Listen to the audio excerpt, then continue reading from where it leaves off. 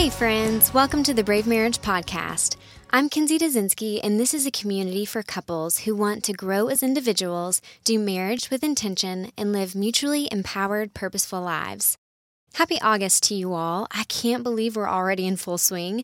And I also can't believe that we are now into the double digits on the podcast. So that's super exciting. At least it is for me. You all gave me great feedback on last week's Q&A episode. So I'm really grateful for that. And I'll plan to do more Q&As in the future. But this month we are focusing on conflict. In July, we talked through various aspects of communication. And this month we're hitting on conflict. So the first most important piece of understanding conflict is learning how to calm yourself. I don't know about you, but when Evan and I first got engaged actually, what would become one of our perpetual issues began to show itself, and I felt completely blindsided. Now, quickly, a perpetual issue is one that keeps coming up for you again and again, either because you're dealing with a circumstance beyond your control, such as family issues or in-laws, or because you have deeply held differing values on having children or your faith, for example.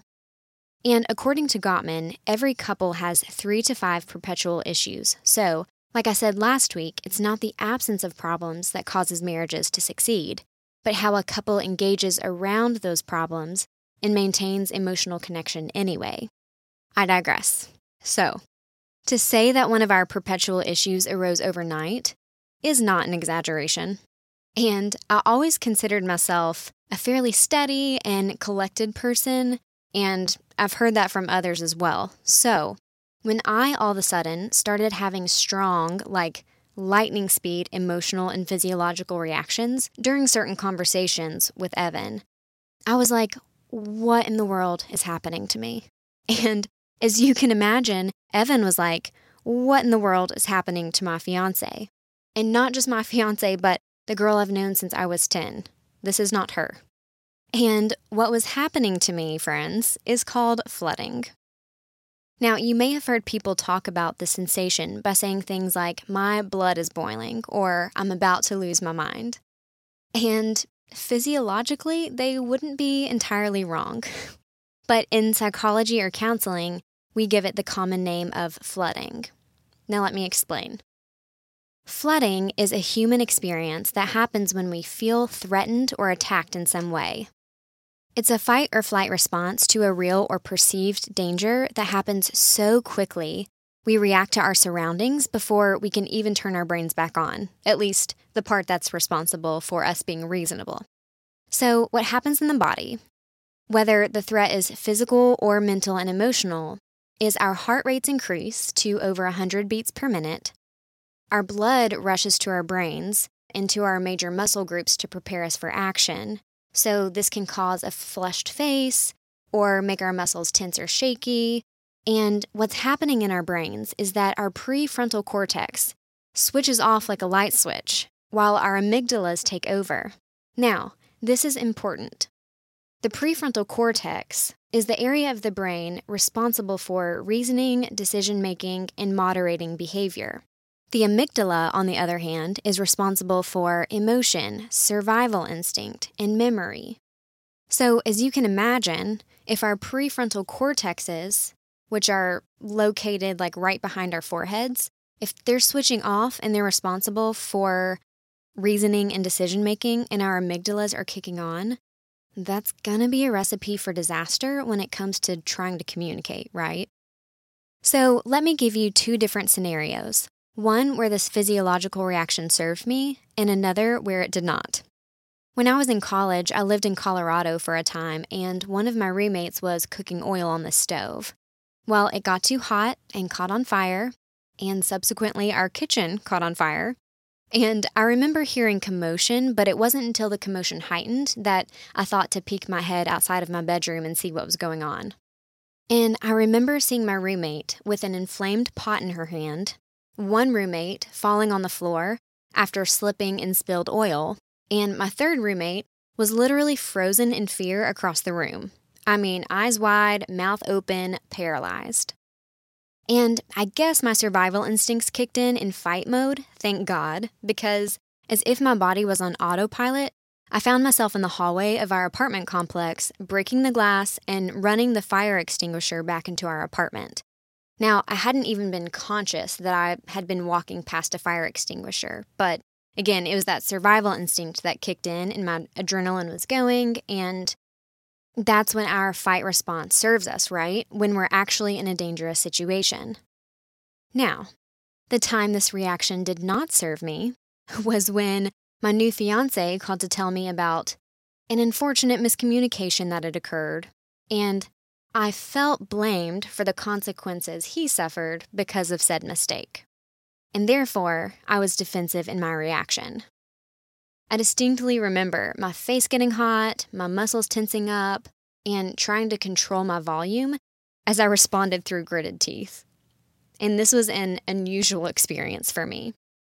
Now, the words that came out of my mouth were in no way, shape, or form out of a place of reason, but rather out of a place of fear and feeling very insecure in that moment in relationship with him. Now, thank God we learned what we did early on, because we haven't experienced anything like that for almost 7 years. But my point is, when we're flooded and we perceive a threat, our physiology still takes over. And what happens next will never ever serve us if we try to keep going. It just won't. Trying to communicate while flooded is never going to end well for us. We just don't have that much self-control when it comes to such a primitive response, because guess what? Self-control is a function of the prefrontal cortex, which again shuts down on us when we're flooded. So what do? Well, you've got to learn to calm yourself. Now, I can say that to you because I'm not your spouse. And while we're on that topic, repeat after me. I vow to never again tell my spouse to calm down. Because when has that ever worked, right? But in all seriousness, it is our job and no one else's to calm ourselves when we get flooded. We have to learn, and for some of us to actually retrain our brains, that when we feel upset or angry, fearful or insecure, or even panicked, that it's not actually the end of the world and we're going to be okay. We're still loved, we're still okay, we're still safe. So when we get flooded, we just have to ride that wave out long enough to reach shore, to regain our sense and sensibility. And surprisingly, that takes at least 20 minutes for us to calm ourselves down, especially when we're fully flooded and that physiologically aroused. Now, as you build trust, positivity, emotional connection, and healthy habits of communication, you'll begin to get flooded less and less. But until then, calm yourself. Learn to self-soothe. Take at least 20 minutes to decompress to get your heart rate back down to normal. Because as your heart rate slows, your prefrontal cortex switches back on, and only then can you and your spouse have a reasonable and productive conversation about whatever was going on in the first place. And here's how you do that. When you're in conversation or conflict and suddenly triggered by something, as soon as you notice yourself getting flooded, just say so. Whatever you notice first, whether it be your face getting hot, feeling like you're underwater, feeling your heartbeat out of your chest. Whatever gets your attention first, name it to your partner. That way, both of you will know to pause the conversation. Tell your spouse you need some time to calm down or cool off. And you do want to come back and have a conversation about whatever bothered you, but you just know that you're not in a headspace to do it in that moment.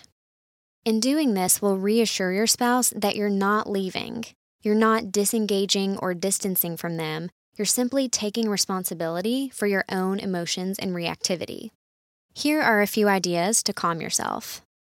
You could go to another room to journal or listen to music, go for a walk or for a run to get some energy out. Or, for some couples, you can stay in close proximity, but just keep yourselves occupied with other things, like cleaning or picking up the house, or watching a TV show together, whatever works for you. Just make sure you're not ruminating on the situation, but rather facilitating your body's return to a relaxed and resting state. And some couples will be able to stay in close proximity while others won't, and that's okay. The important thing is that you each take responsibility for your own flooding, and that you communicate your desire to talk things out later after you've taken at least a 20-minute break. Now, to be clear, I would put a 1-hour cap on it if you can, because here's what I don't want to happen. I don't want you saying to your spouse, well, Kinsey said that I need at least 20 minutes to calm down, but personally, I need 24 hours to see how I feel after that. You know the random warning tags on appliances and toys that seem like common sense, but are there because someone's done it before? Well, this is like that. So take 20 to 60 minutes tops before re-engaging each other. Because noticing when you're flooded and taking a break is an opportunity for you for growth and self-leadership, not an excuse to engage in emotional immaturity and avoid conflict. Okay, so I could go on, but your action step for today is to download the free PDF I've created that corresponds to this episode. You can find that at bravemarriage.com/010. This PDF has questions about what you notice first when you get flooded, how much time each of you need, what self-soothing strategies you prefer to engage in, and how to do that without triggering your partner. So this is a really helpful practical tool for you to use and refer back to on a regular basis, especially when you're flooded and not thinking straight, so that you'll be able to read what you said you would do in those moments straight off your paper. So again, that free PDF can be found at bravemarriage.com/010. And over the next few weeks, we'll dive deeper into the triggers that cause flooding in the first place and the defense mechanisms we engage in as a result. Important stuff to know if we want to be able to move through conflict well and in a way that leads us closer to each other rather than driving each other away. All right, friends, my prayer for our marriages this week is that regardless of how our bodies and brains react, we would still pursue what makes for peace with each other, and that God might be glorified in all we think, say, and do in our marriages. Take care. Bye-bye.